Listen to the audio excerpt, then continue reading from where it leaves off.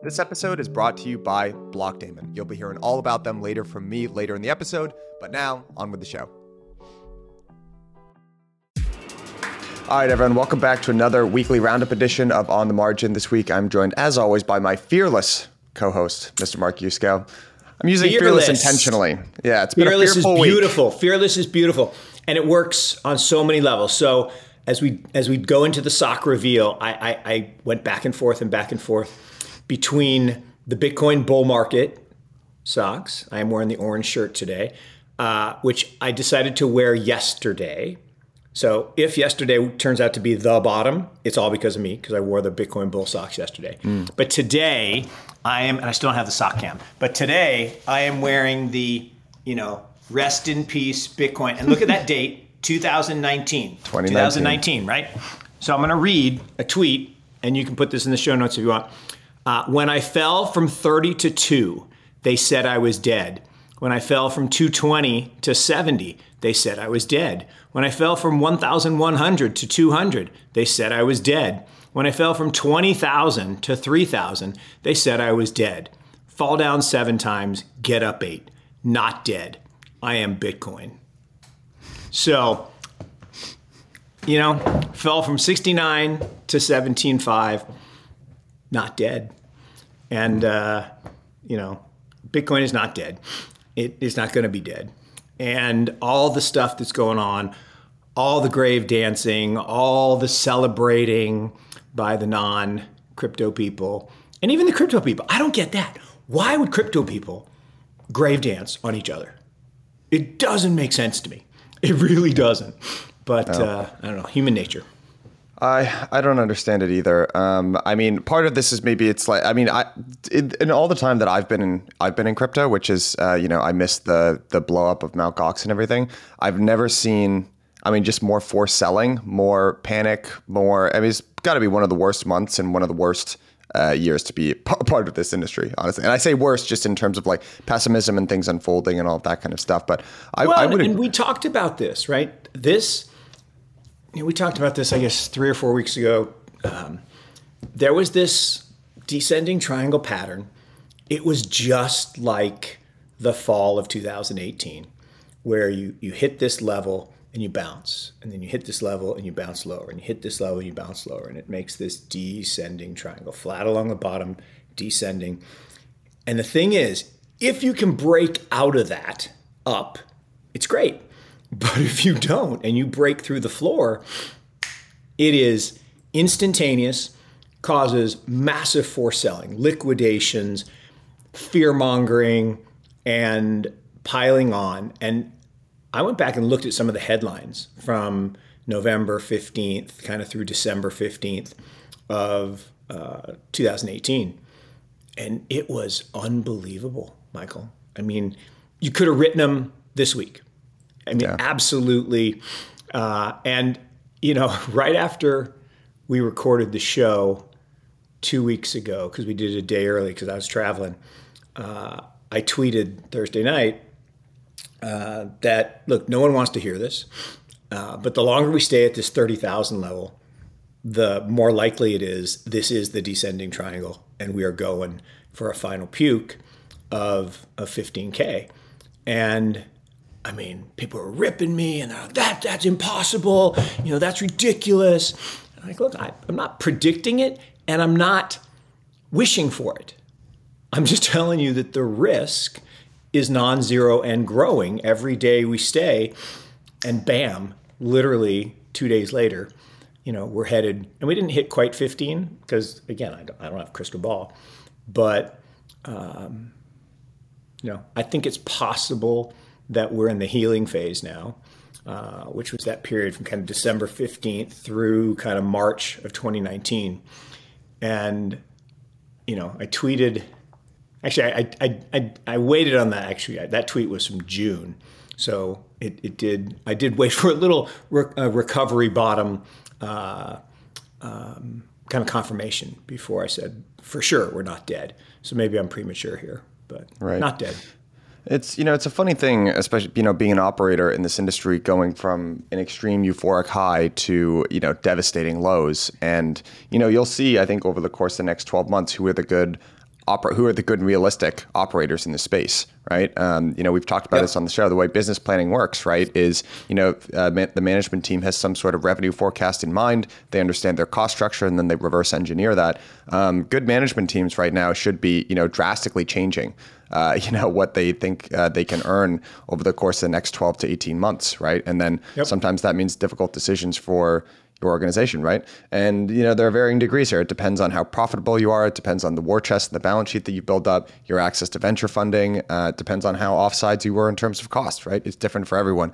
But I think everyone is basically going through the same exercise right now. And frankly, this industry is full of young founders. So we will see, right, who kind of pulls through. But I think that's a really important point, that despite the fact that there's massive intelligence, enthusiasm, charisma, all of this talent migration into the space.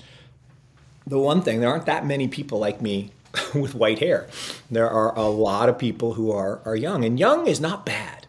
In fact, young is good. Young is awesome, but young is inexperienced. In fact, it's funny you said. I was just thinking that. Think of all the things that you think of when you say the word wise, right? All the pictures of people, they all have white hair, right?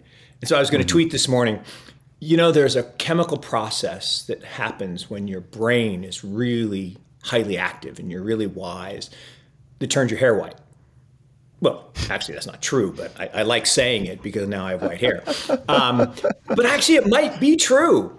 It might be true. It's like I have another theory that if you're super, super smart, like intelligent, super smart, you go bald. Because, look at people like Cliff Asness. I mean, his brain is I think it just burns the hair out of the follicles.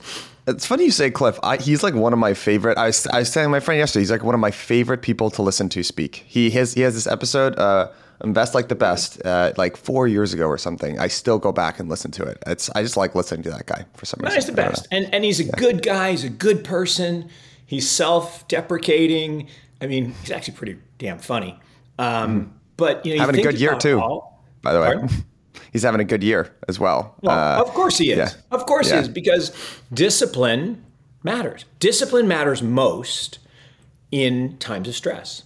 Mm-hmm. And it's funny you say, because I saw somebody yesterday saying, Cliff on TV taking a victory lap after being wrong for so many years is exactly the bottom. Like, dude, you just don't understand math. Cliff understands math. Yeah, I agree. I want to get to some of the charts that we've got queued up for this week. I know we've been talking about the world of crypto here, but let's take a detour into macro land for a second.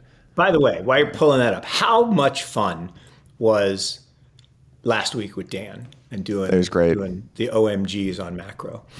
It was a blast. You're an honorary OMG, Michael. You're an honorary old guy. Thank you. In spirit. I've still got the brown hair, but I'm sure it'll go gray soon. With all the forced wisdom is being shoved down my throat these last 2 years.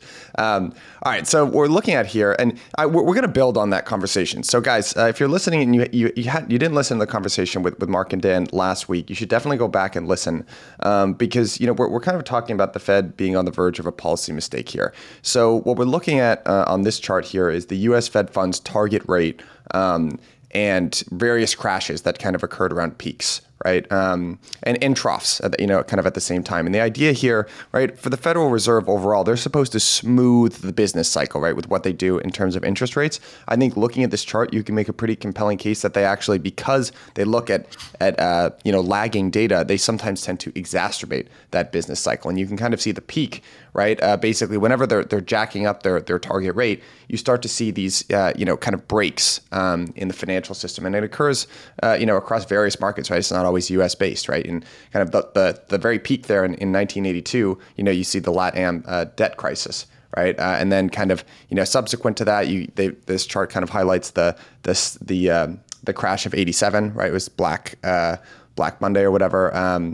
And then, LTCM, right, in 98, the tech bubble in 2001, subprime mortgage crisis back in, right, for 2007, et cetera. So And honestly, we're starting to feel it, right? And for this is a chart of the S&P performance. This is during the H1, which is the first half of the year in total returns. We're on track to be the worst performing year since 1932. And the last thing that I'll say before I turn it over to you, Mark, is that this is kind of the Buffett indicator of whether or not stocks are cheap. And this is just market cap over GDP. And despite the carnage that we've seen in U.S. equities, global equities, credit markets, it's still looking expensive. So he kind of looks at that 100% rate, right? Kind of parity between market cap and GDP, and we are still at 113%. Yeah, so the actual parity rate is 70. If you had this chart back, longer, 70 is the number, right? Because it cost money to make money.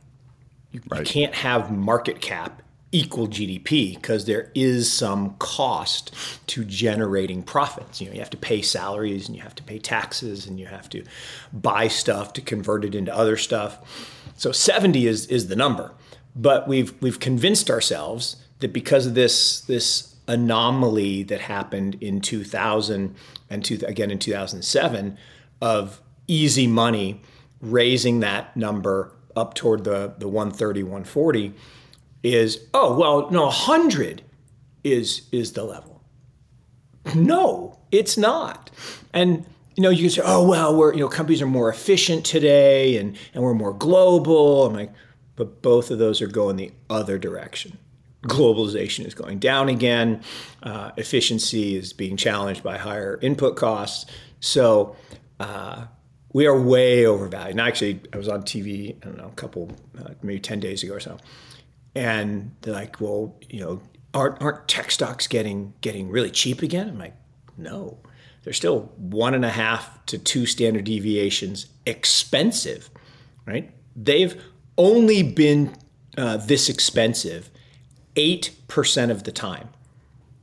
Yeah, 8% of the time, right? So no, we're not as bad as we were at the beginning of the year.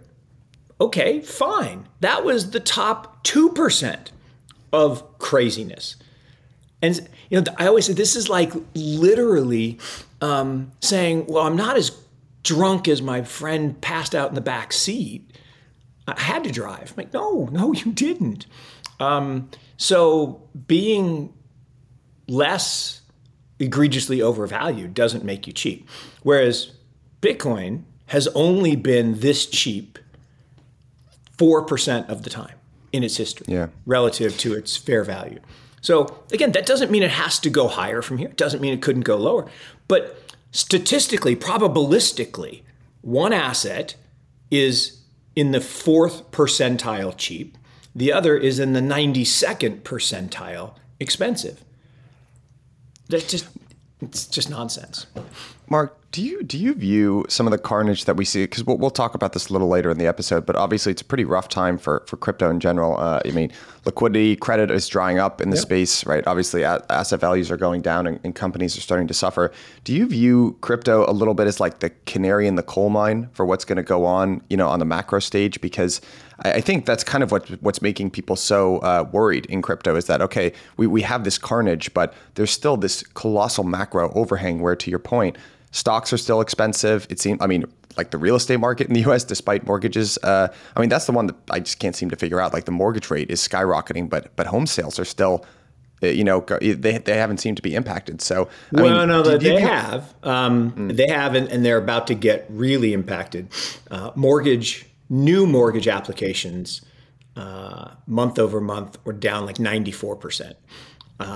Okay. But right. And yes, some transactions are still happening, but those are they were in the process. And, a buddy of mine has I don't know if it's a cousin or a sister or something, but who's a real estate broker in New York. And she has no listings, like none. Like people are just taking their stuff off because they don't want, because prices are collapsing and they're gonna collapse, particularly in certain markets, like high-end New York residential is gonna see some massive declines. Back down here in North Carolina, house right down the street from me just went on the market on Monday, and a month ago, not like a year ago, a month ago, the sign would already have a sold on it. There would have been 17 offers. There would have been people like, trying to sneak in on Sunday night and make an offer. It's still for sale. Now, that doesn't mean it won't sell. It will sell because there's not a lot of inventory here because Apple is moving their headquarters to Raleigh. So, a lot of people are moving out here. But there's so much leverage still in the system. Mm-hmm. Incredible. Yeah. There's incredible margin debt in the system. There's incredible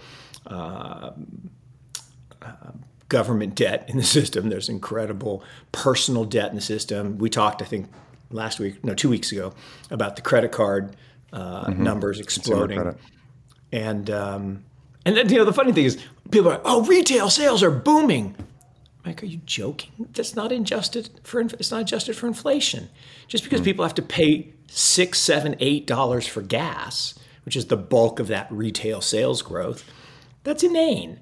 And the fact that people don't look through data, it's like the other thing that they don't adjust retail sales for is population growth. And it's like, why wouldn't you adjust for that? But they don't. So there are more people buying stuff, and they call that growth. Like that's not growth. It's like when two companies merge, and they say, our revenues are going to go up 100%. I'm like, no, your revenues are the same. You added another company's revenues.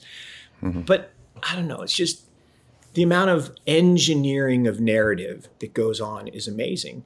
And just because something goes down 40 or 50% doesn't make it cheap.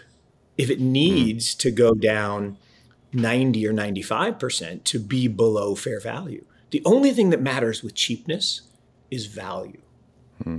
Well said. And, again, the point that you and Dan were kind of talking about, last week, right? There are forward-looking indicators of softening, right? So this, you've kind of got a chart of, U.S. financial conditions, right? It's just kind of like monetary easing versus Right. manufacturing, right? So, we were talking about PMI. Like go back to that one for a second. Yeah. I'm not a PhD in statistics, but that is a really high correlation. The red line and the blue line are super highly correlated. And I was a wrestler in high school, and my coach, he had this great line. He's like, where the head goes, the body follows. So you want your opponent to go a certain way, move his head that direction, and the body will follow. So the blue line is not talking about softening. The blue line is collapse. The blue line is recession, bordering on potential for depression. And, the PMIs are going nowhere but down from here. Yeah. And it totally makes sense, right? Like to your point about you need to spend money to make money, right? If you're a manufacturer, you need to finance all of your activity. So if credit is drying up or it's harder to access or whatever it is, then you necessarily need to take a look at your operations and say, okay, maybe there's some activity that I thought I could finance before that's no longer the case. And you're starting to see that. Like this was a huge miss. So we've got US and global PMIs here, right? US on the left and global on the right. And, this survey that gets done, people were expecting a 56. It came in at just over a 52, right? And, I think the Fed, there's a real case that you could make that they're not really listening to the market right now. And they're on the verge of making a pretty drastic policy mistake because the market is already trying to get on sides. And the Fed is kind of continuing to hike into an environment which all the forward-looking indicators are telling you growth is really slowing down. Look, we've talked about this.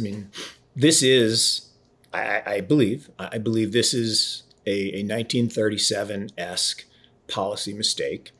1937 policy mistake, turned a garden variety recession into the Great Depression. And, the 90-year cycle says this is going to happen. The 90-year cycle says that humans do stupid stuff, like really stupid stuff every 90 years. And I don't know why. I have to go back and really understand.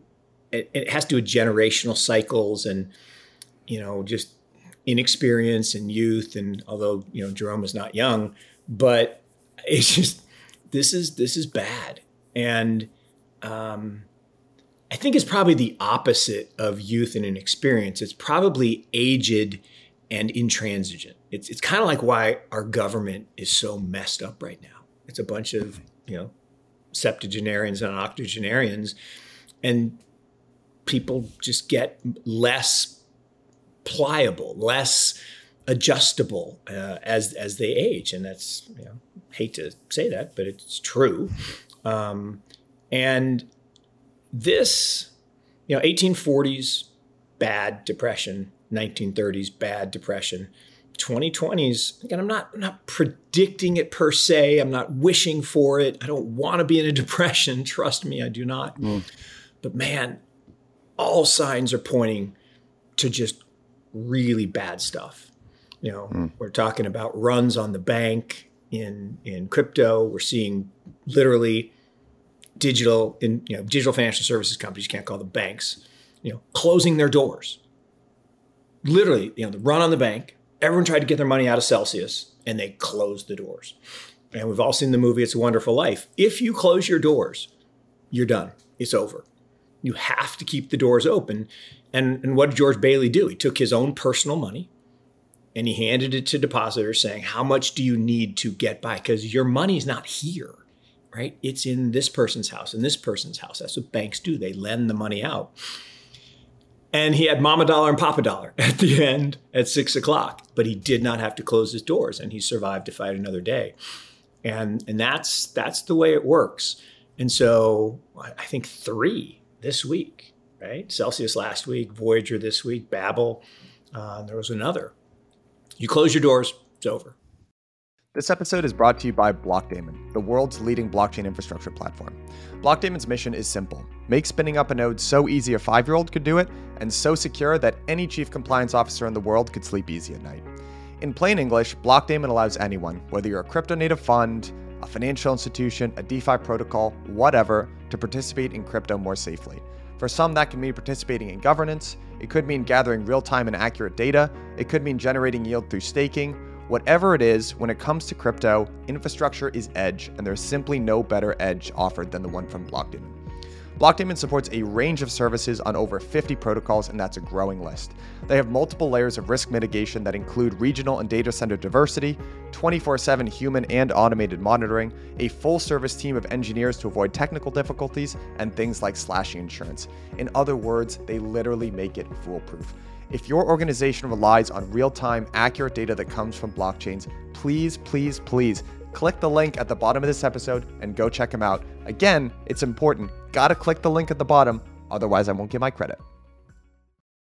Yeah, it's tough. I want to get into, like, after this last point, I want to segue into what's going on in crypto and some of the stress that's going on in just the lending markets there. But the last, I guess, because right now this is almost, maybe you could make the argument that this is kind of like peak inflation fear, peak rate hiking fear, et cetera. But, if you look at the Fed funds future spread, right, this is April 2023 versus 2024. The market is actually calling for essentially 60 basis points of cuts in between January 1st and December 31st in 2023. So the market is kind of, and you see the 10-year rolling over as well. So, there is, I think the market does accept that there is some limit to what the Fed can do here. I'd be curious, what your take is on this. The thing that's so disconcerting to me is the policy tool doesn't fit the problem, right? What's the problem that we have, right? Oil prices went up way too far, way too fast. Okay? So that's most of the quote unquote inflation.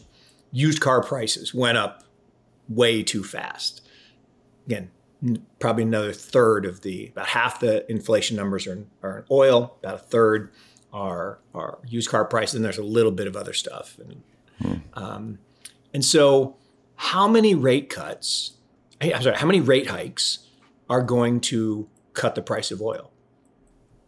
None. No impact on oil. It'll make demand go down. This is not a demand problem. This is a supply problem. We don't have enough supply.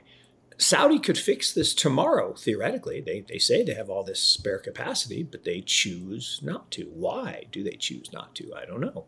They won't even talk to the president. The president really, really, really wants Saudi to make a big, announcement of more production, but they won't even talk to the guy.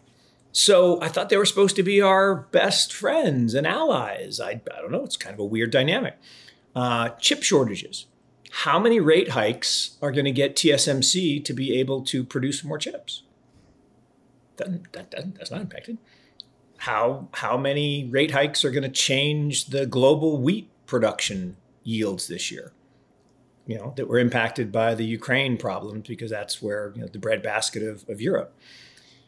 How many rate hikes are going to change natural gas prices in Europe because Russia controls all the natural gas? I love the fact of, we're gonna cripple Russia's economy with our sanctions, and their current account surplus keeps going up because the price of oil and gas went up, and they get paid in dollars, and the ruble has strengthened all year. So much for crippling the economy. But yeah. I don't know. I don't really get. The only thing I kind of get is, if you need there to be bullets in the gun in order to fire the gun, then yes, you needed to hike rates in order to cut them so you could signal easing. But as you showed in your charts, the whole point of financial conditions and tightening happened long before the hikes. Right? They really haven't hiked rates that much. 150 basis points. It's not like 5 or 6%. And the other problem is, we've talked about this. You and I, people listening to this, we don't borrow at Fed funds. Who borrows at Fed funds? Banks. That's the only people that borrow at Fed funds.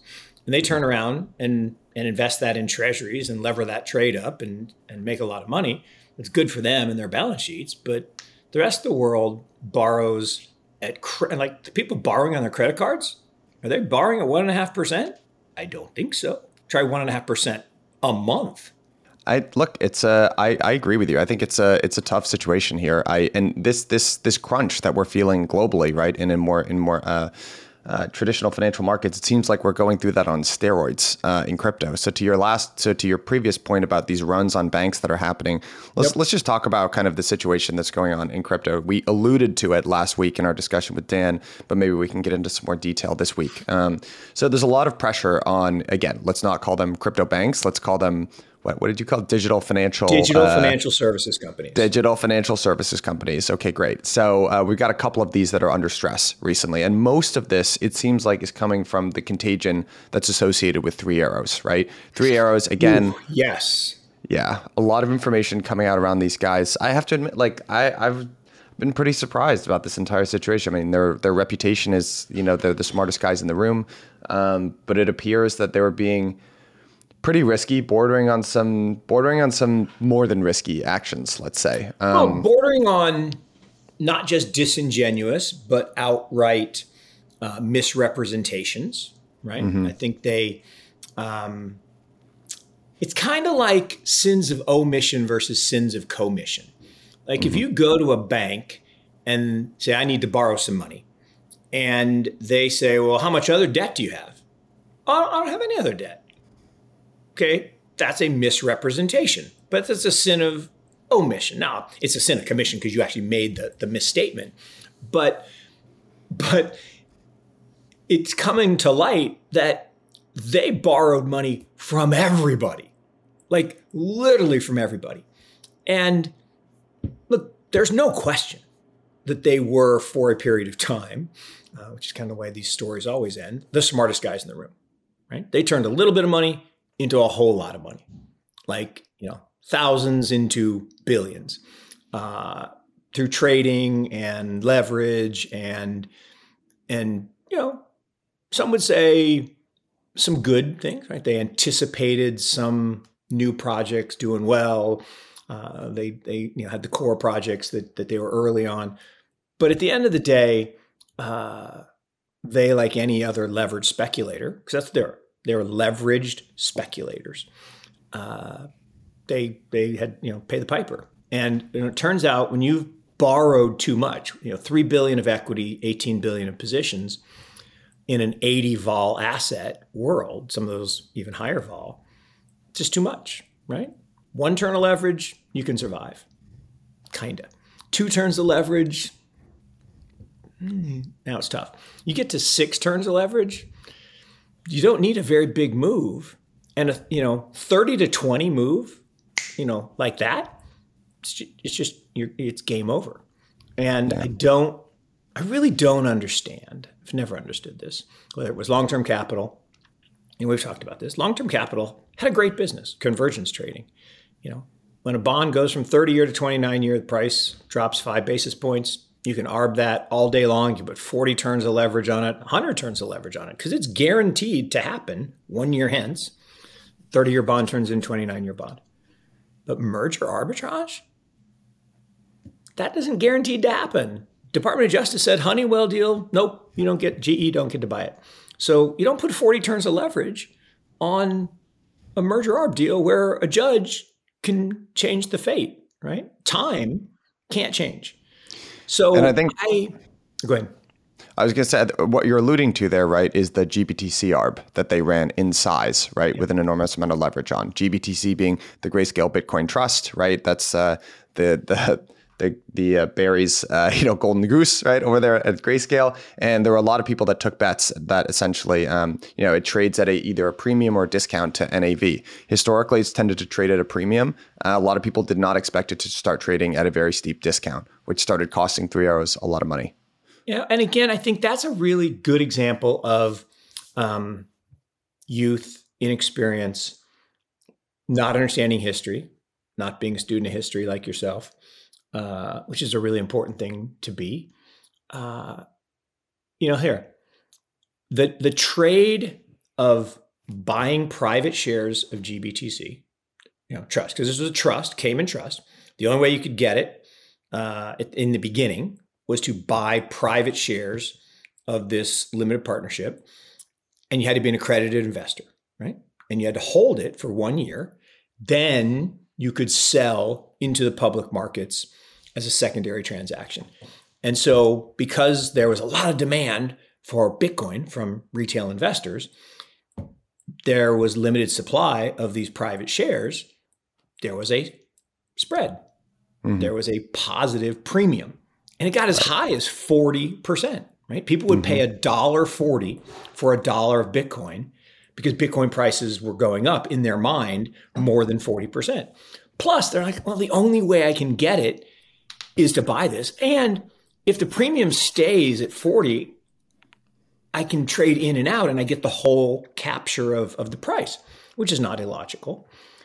The illogical part was, wait a minute, why is the premium 40? Well, because supply is limited and demand is high.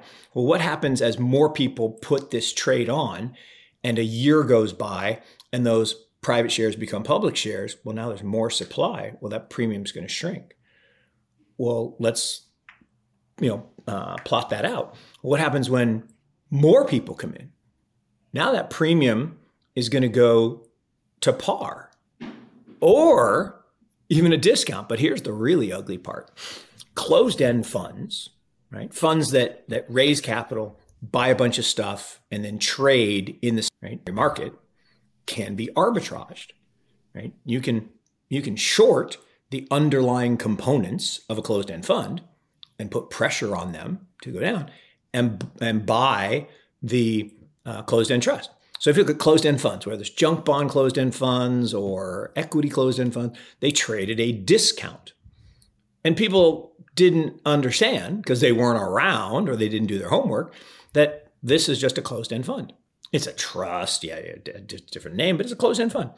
So then, in the infinite wisdom, I will say, intentional malice of the SEC to approve Bitcoin futures, they created a vehicle for the banks.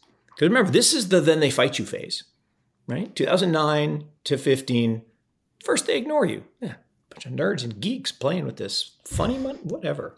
Then they laugh at you. 15 to 21. Wait, they're getting rich. But they're still a bunch of nerds and geeks. It's magic internet money. Who cares? 2022 to 2027 is then they fight you. They're like, oh shit, this is real. And this is threatening me.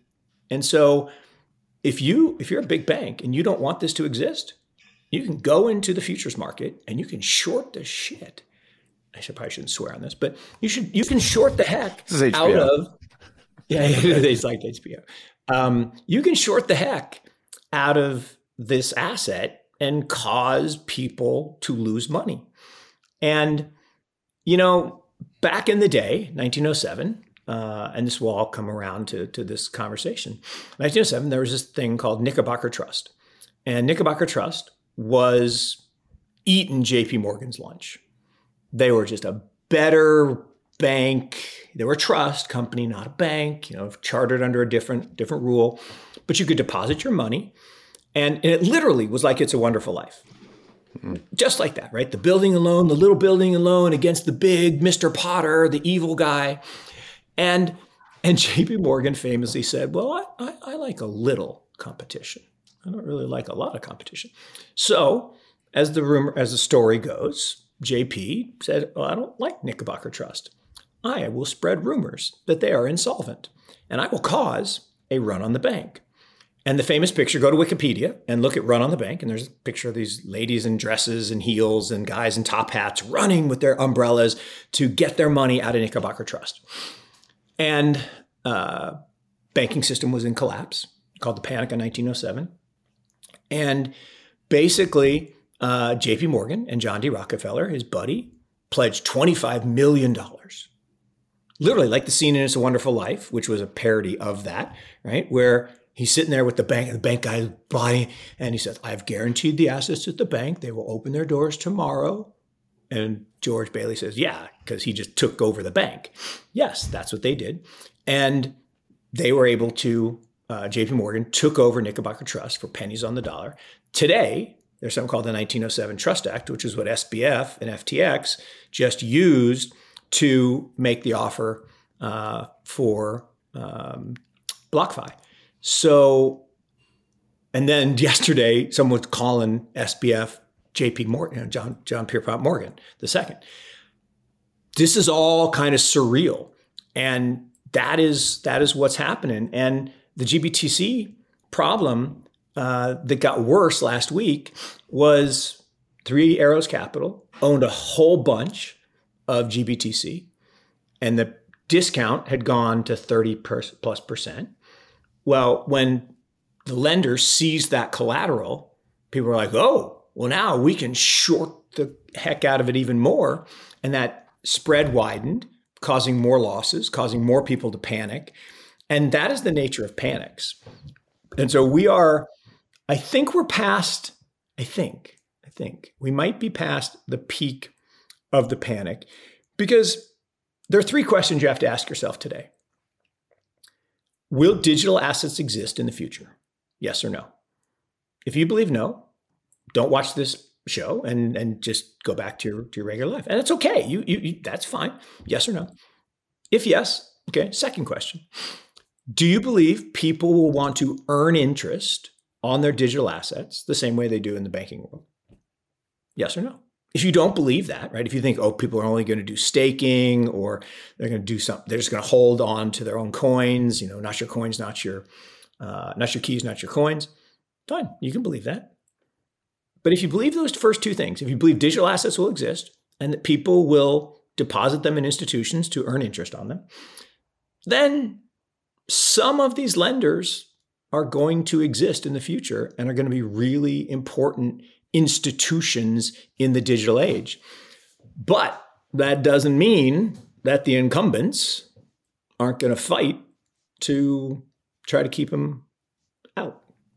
Yeah, that's so you kind of bring up the next phase, and this is everything that's going on right now is you're starting to see some big players step in, right? So you allude to SBF, whether it's happening through FTX or it's happening through Alameda, we're starting to see these things that are widely being called bailouts, right? So this happened with BlockFi, right? And that was a $250 million revolving line of credit. Seems like, I mean, you would know better than me, but that there's some other covenants, right? Right in the event that they default.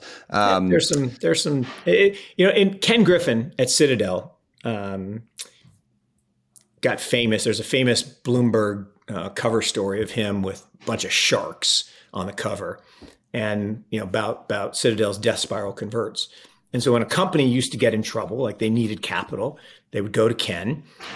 And when you really need capital, you're probably not going to get a really good deal on the loan, right? When you don't need capital, you can get a good deal. But when you need capital, and Ken had these things where he would give you a convertible bond, just lend you. But there are these things that if you didn't meet certain criteria, he'd convert and he own you. And it's like I've never understood why people borrow from Citadel Securities to short stuff.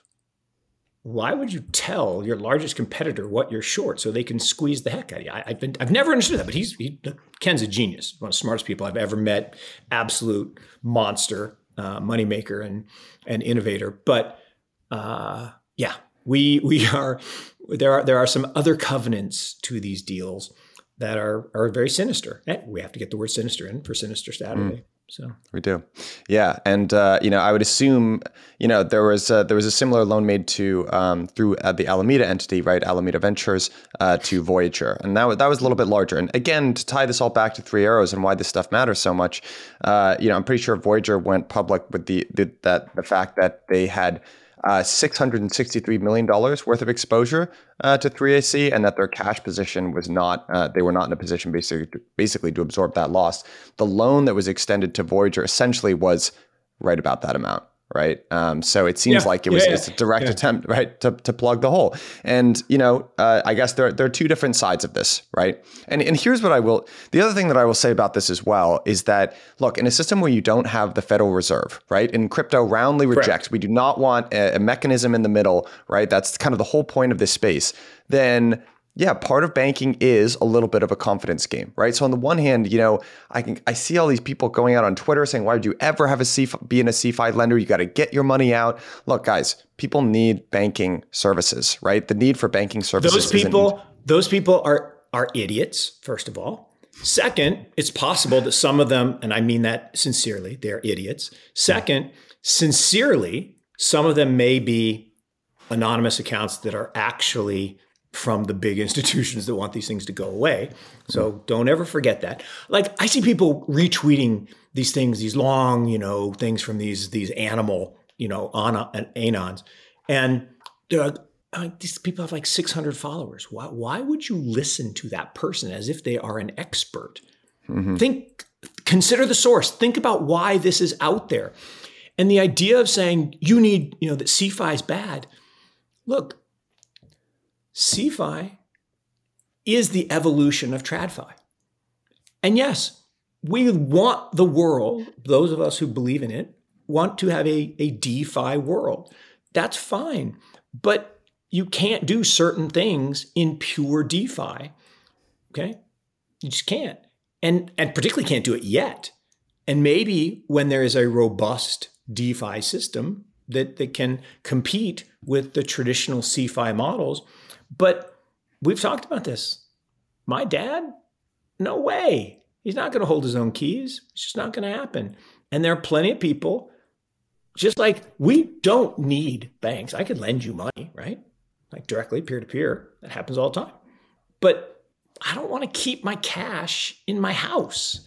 I just don't. I want to earn interest on it. I want to have access to it digitally. Well, just put it all in Bitcoin. Yeah, but then I have a very volatile asset, 80 volatility, and in cash. Blockchain is not, Bitcoin is not cash. Let's just be perfectly clear about that. It is not cash.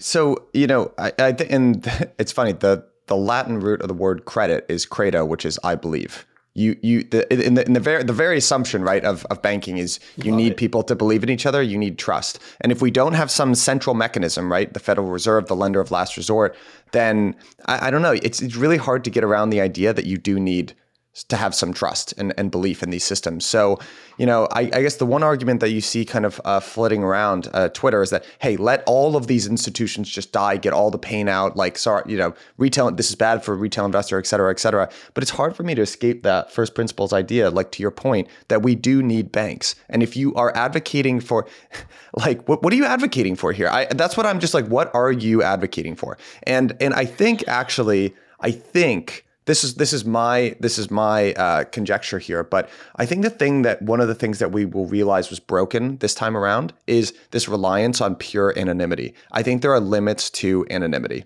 frankly. Mm-hmm. And I think what we would ideally be building towards is some sort of on-chain credentialism. There's actually an old idea from 2017. You can go back. Selkis used to talk about this token curated list, TCR. This is widely now talked about as like a bad idea, failed thing, whatever. But the idea was that, with on-chain data, you can build up some sort of identity, an on-chain identity where people can track you, whether or not you're creditworthy, trustworthy, based on the actions that you've taken on-chain. And I think, it started with Sifu, and there have been so many other, instances since then that you can't just trust people because they tweet stuff that gets a lot of engagement, because the false assumption that rests on is that people are smart, when in crowds, people are dumb. But it's worse than that. They're sinister. Go to Yelp and read the comments or the reviews. 80%, I don't even know the number. I'm making that number up, like 85% of statistics are made up on the spot, right? So I don't know what the number is, but a whole bunch of them are done by the competitors, right? If you got a dentist, my friend, right, runs a IVF clinic, right? He's a very, not famous, but he's a very, very well-known doctor, helps people, have kids, and he's spectacular, right? But his biggest competitor went on Yelp and wrote all these bad reviews. And he's like, that's ridiculous. How can that happen? How can somebody go in, but there's no restriction of that. And so again, why would you read a tweet storm from an anonymous account making a bunch of conjectures that most of them are just wrong? Like this Otter dude, or guy, whoever they are, most of what they write is wrong. A couple of things are right, but most of it's just factually incorrect. Yeah. And yet it creates this storm and people react to it. I'm like, well, if I told you to jump off the bridge, would you jump off the bridge? Why are you doing that? Why don't you think about what's your experience been with this institution that you work with? Yeah. Now, if your experience has been negative, like you tried to move your capital and it didn't work, I had this experience with my bank. I tried to transfer some money to Coinbase and they put a 14-day hold on it. Like 14 days? Are you kidding me? Seriously? Oh yeah, this was crazy. This was a while ago, but they didn't want, right, money going from TradFi system into digital assets. So they tried, to stop it, but they had to eventually do it. But if you read the rules of your bank account, it's not your money. They can actually not transfer it if they want to. So anyway. Yeah, it's ridiculous. I think at the end of the day, people need to be, obviously it's good to be careful, but also we need to have a little bit of trust, right, in things that people are doing. Unfortunately, Mark, I know that's. I know you got to run, but I think the point you just made on credentializing identity, I think is so important. Think about it. If you're reading Twitter and somebody makes a nutrition claim and that person is obese, poor health, in real life, why would you listen to that? It's like our health ministers around the world. You've seen the picture. They're all like, oh my God. Why would we listen to them? But, look at Sean Baker, right? This guy's jacked and he's good looking and he makes a point on nutrition. I'm listening to that guy. Credibility. And there should be a way, to your point, for everyone to know, yeah, when financial services, I'm going to listen to that person. In nutrition, I'm going to listen to that person. And a comment is not equal. If I comment on beauty and glamour, don't listen to me. I have no style. I have no taste. I mean, don't listen to me. I still may comment, and I'm free to do that, but I should get no credibility score for that. Yeah, I'm with you. All right. Unfortunately, that's all the time we have. Mark, as always, best hour of my week, my friend. I will see you back here same time next week. All right. See you, man. Cheers. Have a good weekend.